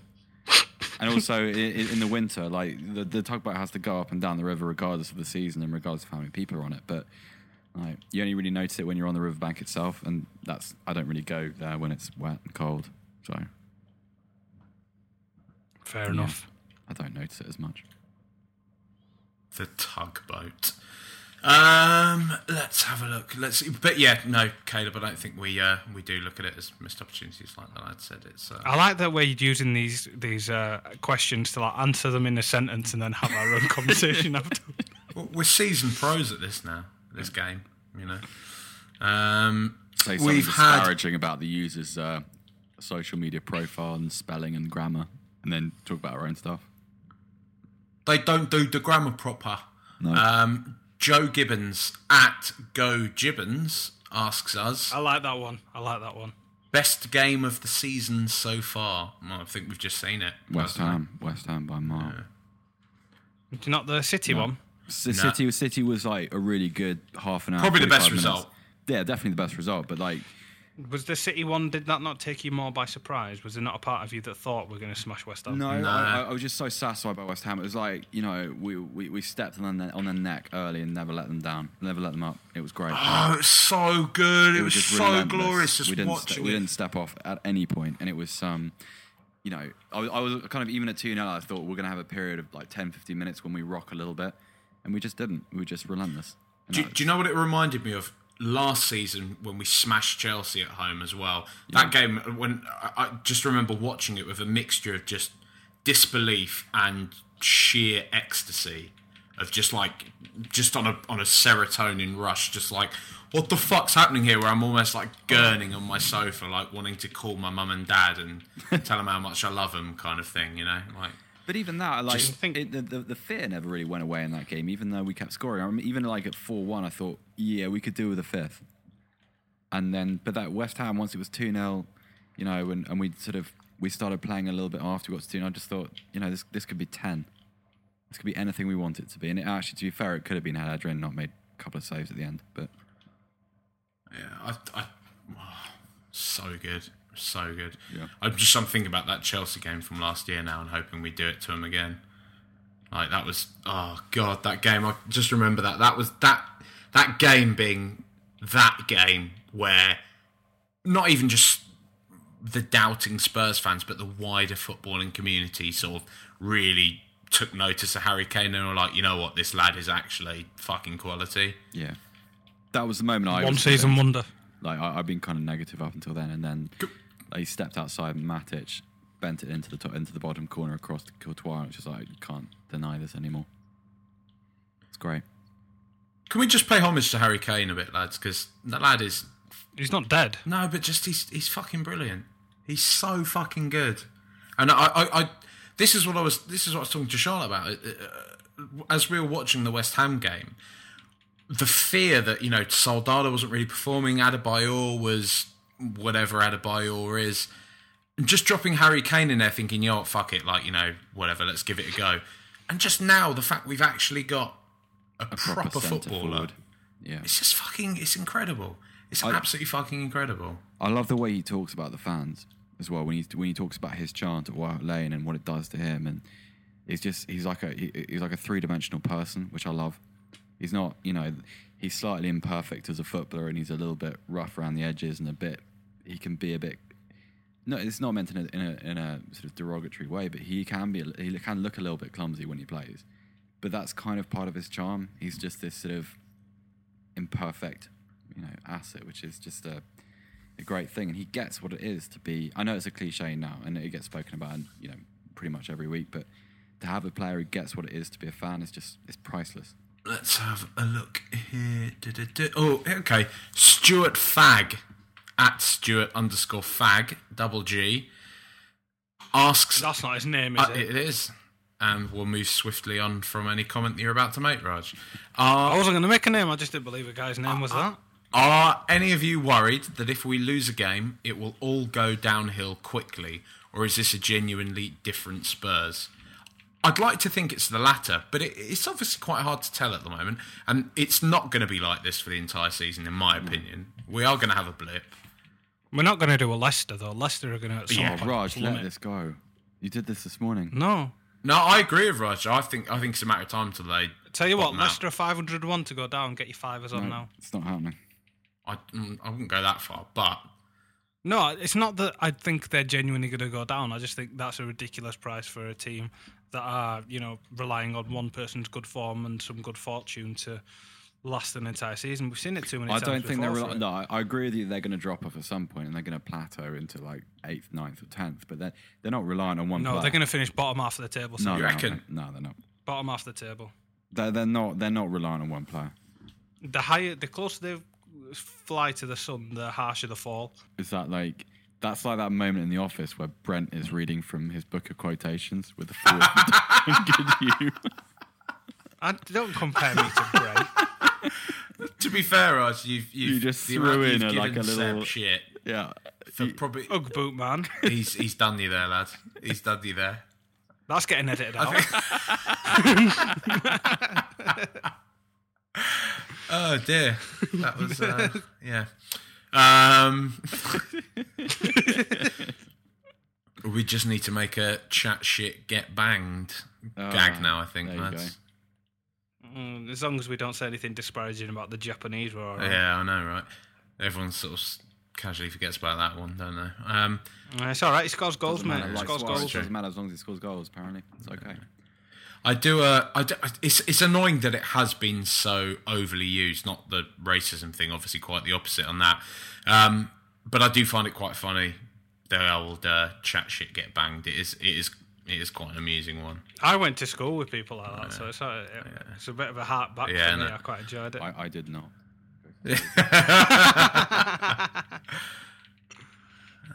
Have you seen David Squires' cartoon in The Guardian today? On the it shows. If you haven't read it, go and look at it. After you've listened to this. That's a good thing. He's good, Squires, isn't he? He's really good. Yeah. I often wonder, like, how does he consistently? I love his artwork though as well. Yeah, but it's not just that. Like his subject matter, he's genuinely always funny and so insightful. Yeah, he's sharp as anything. I really, really admire his work. Sometimes a little bit preachy. Sometimes. I love the episode, the series he did with Gabriel and Diego Costa, where Costa's like haunting Gabriel through the day and talking about conspiracy theories, and he's just sitting behind him when he's sleeping. It's brilliant. It's one of the best things that's been done all year. Really funny. That is a very smart man. Cunt. This is why people block you on Twitter. Probably, yeah. They do. They should do anyway. I'm a mess. I'm a total mess. I need an intervention, lads.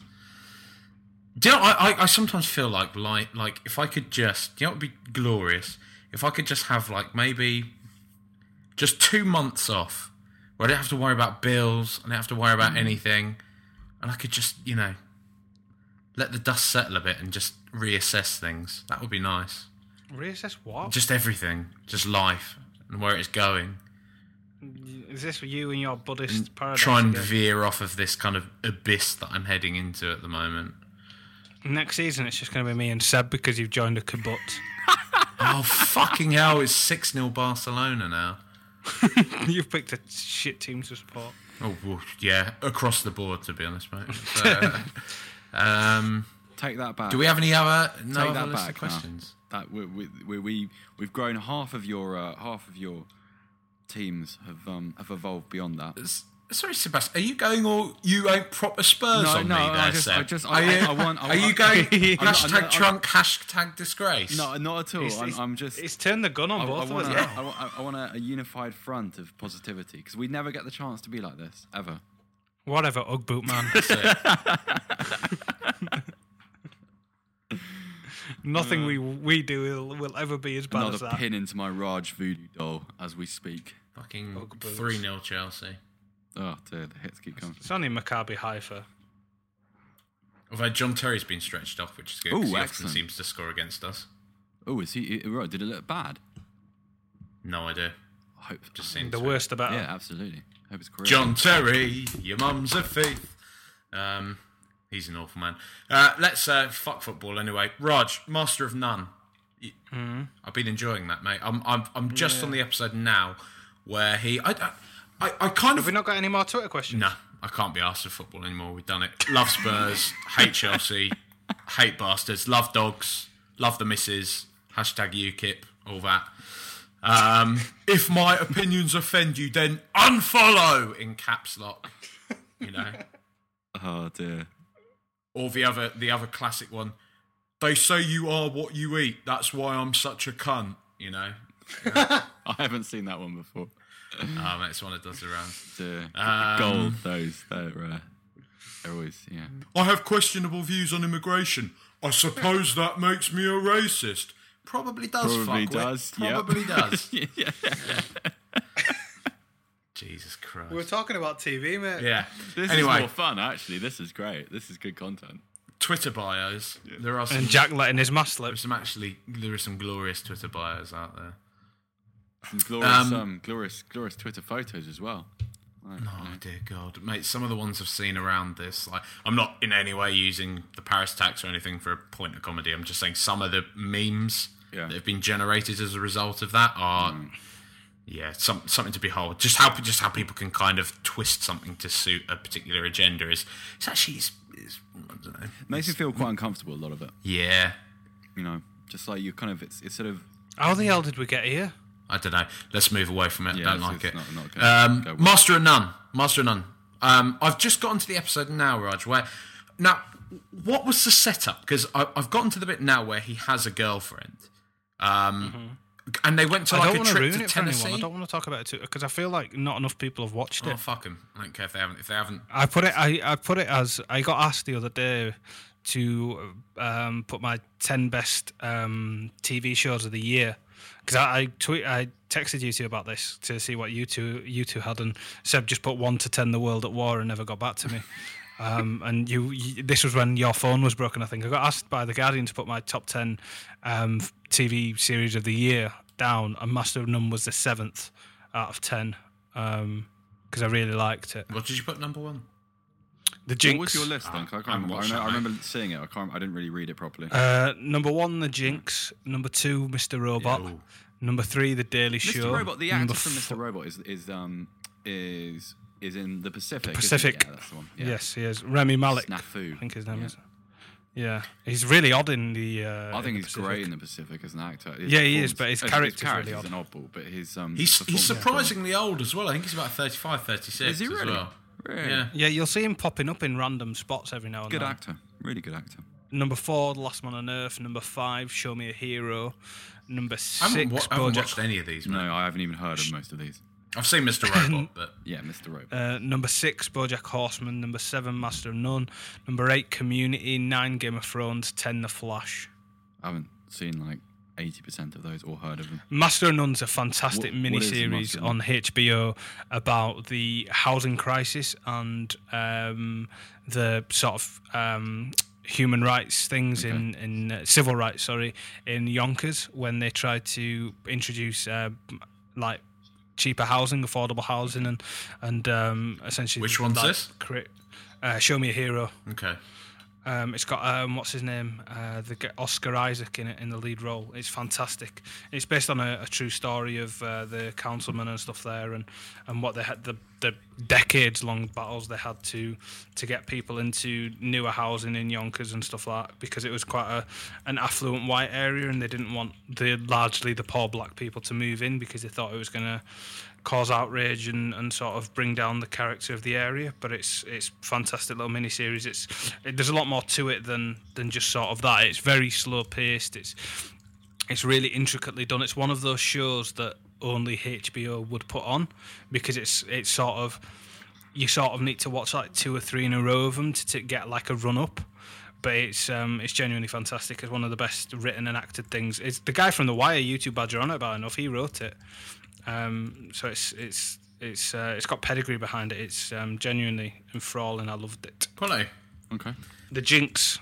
I've spoken about it before. I think we even named a podcast after it. I told you to watch it, and you definitely should. A mate of mine just started watching it now, and every time he watches an episode, he texts me and just says that his head's even more fucked up than it was before. It's a mini-series documentary again on HBO about Robert Durst, of the Durst family empire in America, and sort of his life and things he's been accused of and things. But it's one of the most remarkable bits of documentary making I've ever seen. I remember thinking I wanted to see that when I heard about it. You have to watch it. What's it on? Seriously. You'll be able to find it's probably on Sky anytime. I love how he started saying you'll be able to find it and then corrected himself halfway through. Yeah, I'm not talking to Jack. You should be able to find it on Sky anytime. If it's not on there, then I'll teach you how to get it in other fashions. No, I know how to do torrents. I know that. I thought you meant buy DVDs. No, I know how to go to HMV. I know how to do that as well. No, but you seriously take a day off, mate, and just watch it, because I think it's 6 parts. But it's one of those that once you start watching it, you just freebase it. Take a day off, sit on your sofa in front of your TV, and just freebase it, because it's one of those you can't say anything about as well until anyone's watched it. And I'd urge people not to Google it, because it had a lot of real world implications afterwards. Know the stuff. Yeah, but it had not even after the documentary came out, even more stuff came out post that. Yeah. So, not to ruin the documentary from yourself, go into it knowing at least a bit about it as possible, apart from my testimony, because obviously I'm so trustworthy. Okay. And then watch it and then read upon it, because it's truly fascinating. It's the best bit of TV I've watched all year. Okay, all right. You've convinced me. What about you, Jack? What's your favourite bit of TV this year? I feel like I haven't really been able to watch enough properly, but I would say Mr. Robot. Not Ray Donovan. Because Ray Donovan was one of many that was in my list, but I didn't find it the best season they've ever done. I still think the first season of Ray Donovan's the best season they've ever had, and then post that, I think it's been slightly weaker every season upon season after that. No, I don't agree with that, mate. Like I'm really, really enjoying it consistently. I think it's just there's just too many characters in it that don't do anything. The family are useless. There's nothing. The family are only there as a device to get in trouble. The women are only there as a device to either be saved by Ray or get banged by Ray. There's so many. No, I don't agree with that, mate. I think you're playing for the feminazi vote there, mate. That's what you're doing. Where's the strong female character? Trying to get your positive retweets. The girl that works in his office is quite a strong. The one. Yeah, but she is quite a strong female. She's quite a sort of a proactive character. She works for him, and that's it. There's an independent streak to her. There's a kind of a subtext. So is one enough? Oh God, he is going feminazi, isn't he? No, it's not enough. It's not that, but it's just if you stop trying to gender shame me, Raj. That's it. Yeah, you offended. If you actually have to look and critique it properly, then it doesn't look right. As far as I'm concerned, I agree. I haven't seen. I've only seen up to the end of season 2, so I can't. But it's it's not specifically about his daughter or his wife, even though they're both terrible characters. Even his son's a terrible, weak character. It's the acting pulls it through. Eddie Marsan's fantastic. Yep. He's probably the best thing about it. I mean, Liev Schreiber's fantastic, but Ray's sort of goes a bit one-dimensional. The Bunchy seems to bounce around. He seems to have the same storyline every season, and you know just there's a predictability about the way in which John Voight's going to do something wrong that sort of detracts from it. I know I'd still watch it. It's still better than most things on TV. It's just not infallible in the way that other things are, and the way it's sometimes portrayed to be. I think it's got too many holes in it. You write something better than, mate. There you go.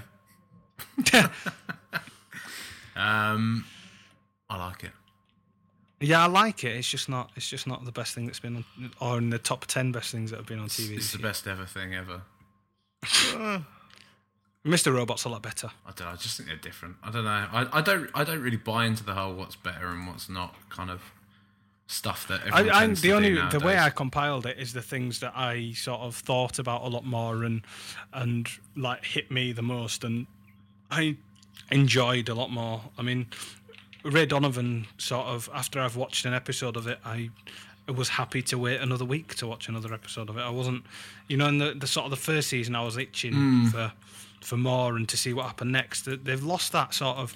I really enjoyed the fact that there was a really sort of subtle arc throughout the entire first series, and then it was more periodical. He did little things, little fixing jobs here and there, and that format seemed to suit it a little better. Now they've tried to draw in everyone and make everyone main cast, and sort of there's almost an excuse to give people storylines that don't tie into anything else. They're just completely tangential. That just feels like wasted airtime. I mean, The Daughter, for me, you if you cut The Daughter out of the show, it's still the same programme. Right, well, fuck you, mate. Don't agree. So that's my well-reasoned and appropriate retort.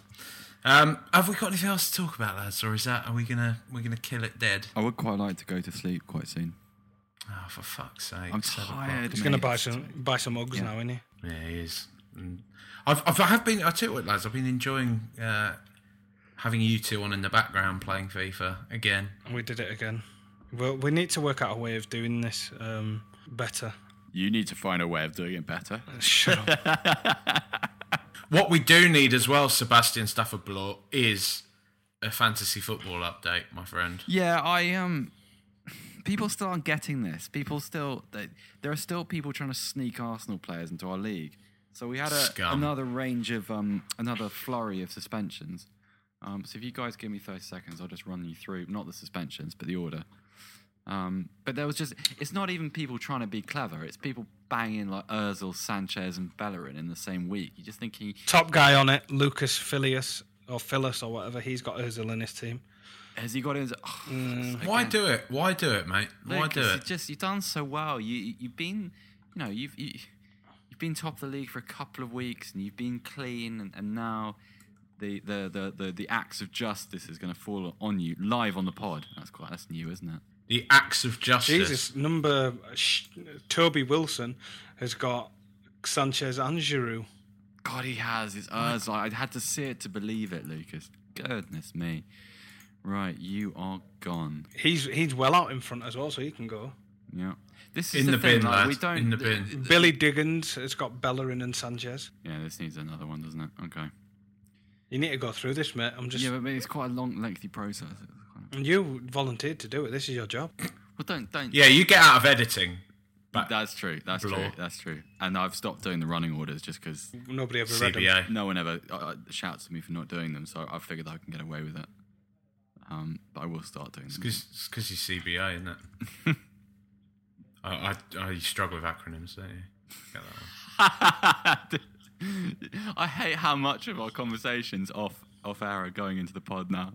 Those were difficult acronyms, to be fair. What did we even write? BRB, be right back. I know that one. No, it was all kinds of craziness. Seb, are you the guy that thinks LOL is lots of love? Oh yeah, Jack said he's got no WA, and Seb went WA, and Jack said WhatsApp, and he went okay, and I went and then we were talking about this, and I went Connor's on at 3 p.m. tomorrow doing TFT stuff in the evening, and straight away Seb again TFT, and Jack went acronyms. And then did a sort of more than sign Seb, and I went the final third. Fuck's sake, Grandad. And Seb went, I don't understand. and that was the conversation done. I think that's just a betrayal there, Raj, that you've opened a window into a private conversation like that. I don't think I ever... Bella in. Right, you're gone as well. Who is this? James Nicholson. You're done. Right, this isn't good content. I'll do this, but we'll do it off air. I'm just letting you do your bit. I know, I'll do it when we're not recording it, because it's probably not great entertainment for others. What part of this pod is?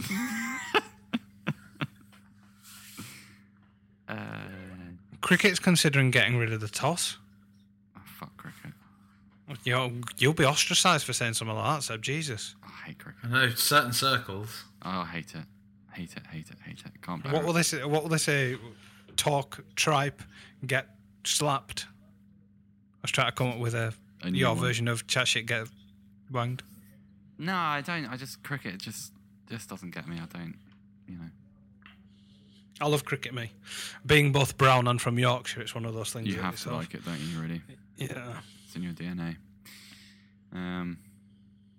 Going up to Headingley and watching them play is a brilliant thing to do during the week of summer we get. In saying that, though, my old man's an Argiot, grew up in East London, and he fucking loves cricket. Does he? Okay. Yeah. It's because he's absolutely English, loves mate. it. Yeah, he kind of is now, really. Unfortunately. He's a UKIP. Big time. BNP, actually. UKIP aren't quite extreme enough for him. I'm sick of Adele being everywhere.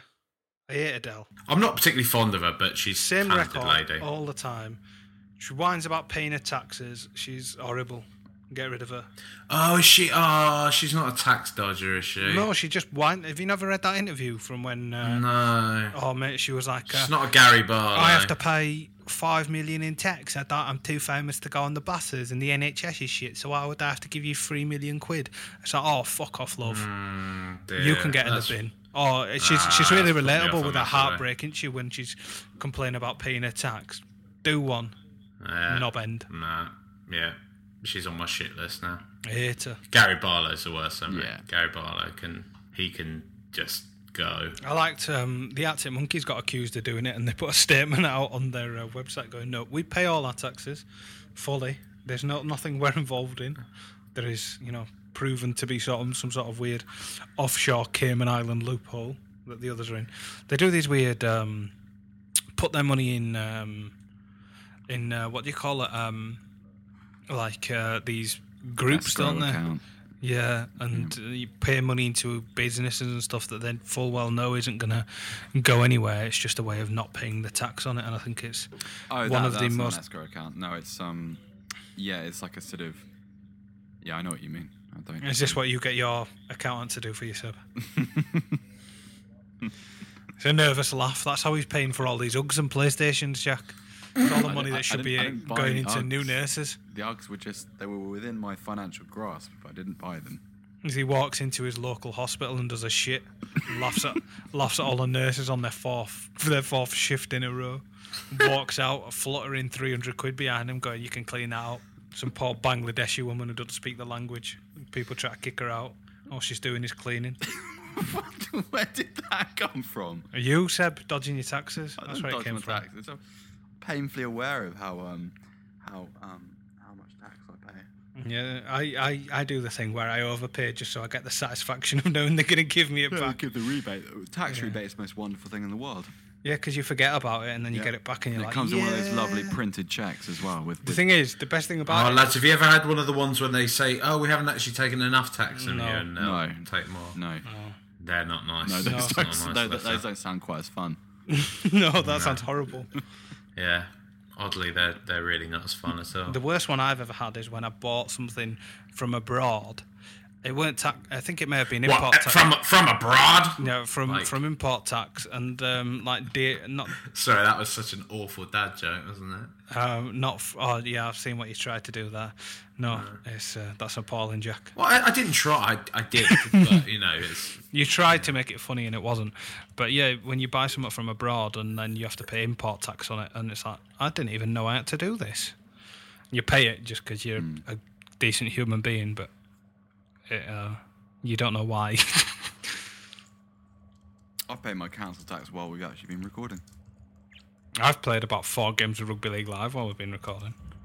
South Sydney Rabbitohs are getting off to a flyer. Should we kill it? There's no Sam Burgess in this game, though. No. I think he's busy off-game killing Mike Ford for being a fucking coward. Definitely kill it now. Okay, if you want to listen to any of the previous episodes of Rule the Roost podcast, you can do so on Acast or on iTunes. You can follow us on Twitter at RTR_pod. And please, go onto iTunes and leave us some fucking reviews as well. Has anyone ever 5 done that? stars. 'Cause I never check. No, I checked again the other day because I'm an egotistical prick. But, yeah, fucking just leave us some reviews. Come on. You know? We do this for free. We'll read them out. I'm going to try that line. We'll read them out towards the end of the show. Yeah, we will. We'll read them out. If you want your...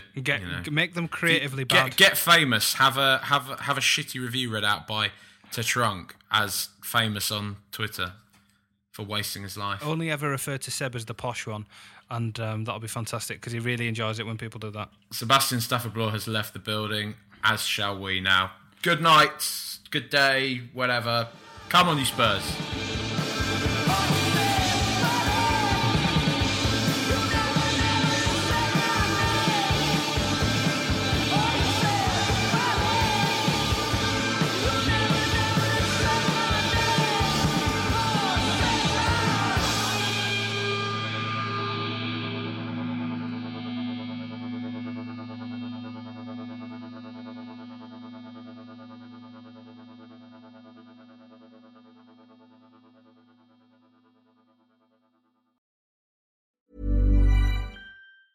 A lot can happen in 3 years, like a chatbot may be your new best friend. But what won't change? Needing health insurance. United Healthcare Tri-Term Medical Plans, underwritten by Golden Rule Insurance Company, offer flexible, budget-friendly coverage that lasts nearly 3 years in some states. Learn more at UH1.com.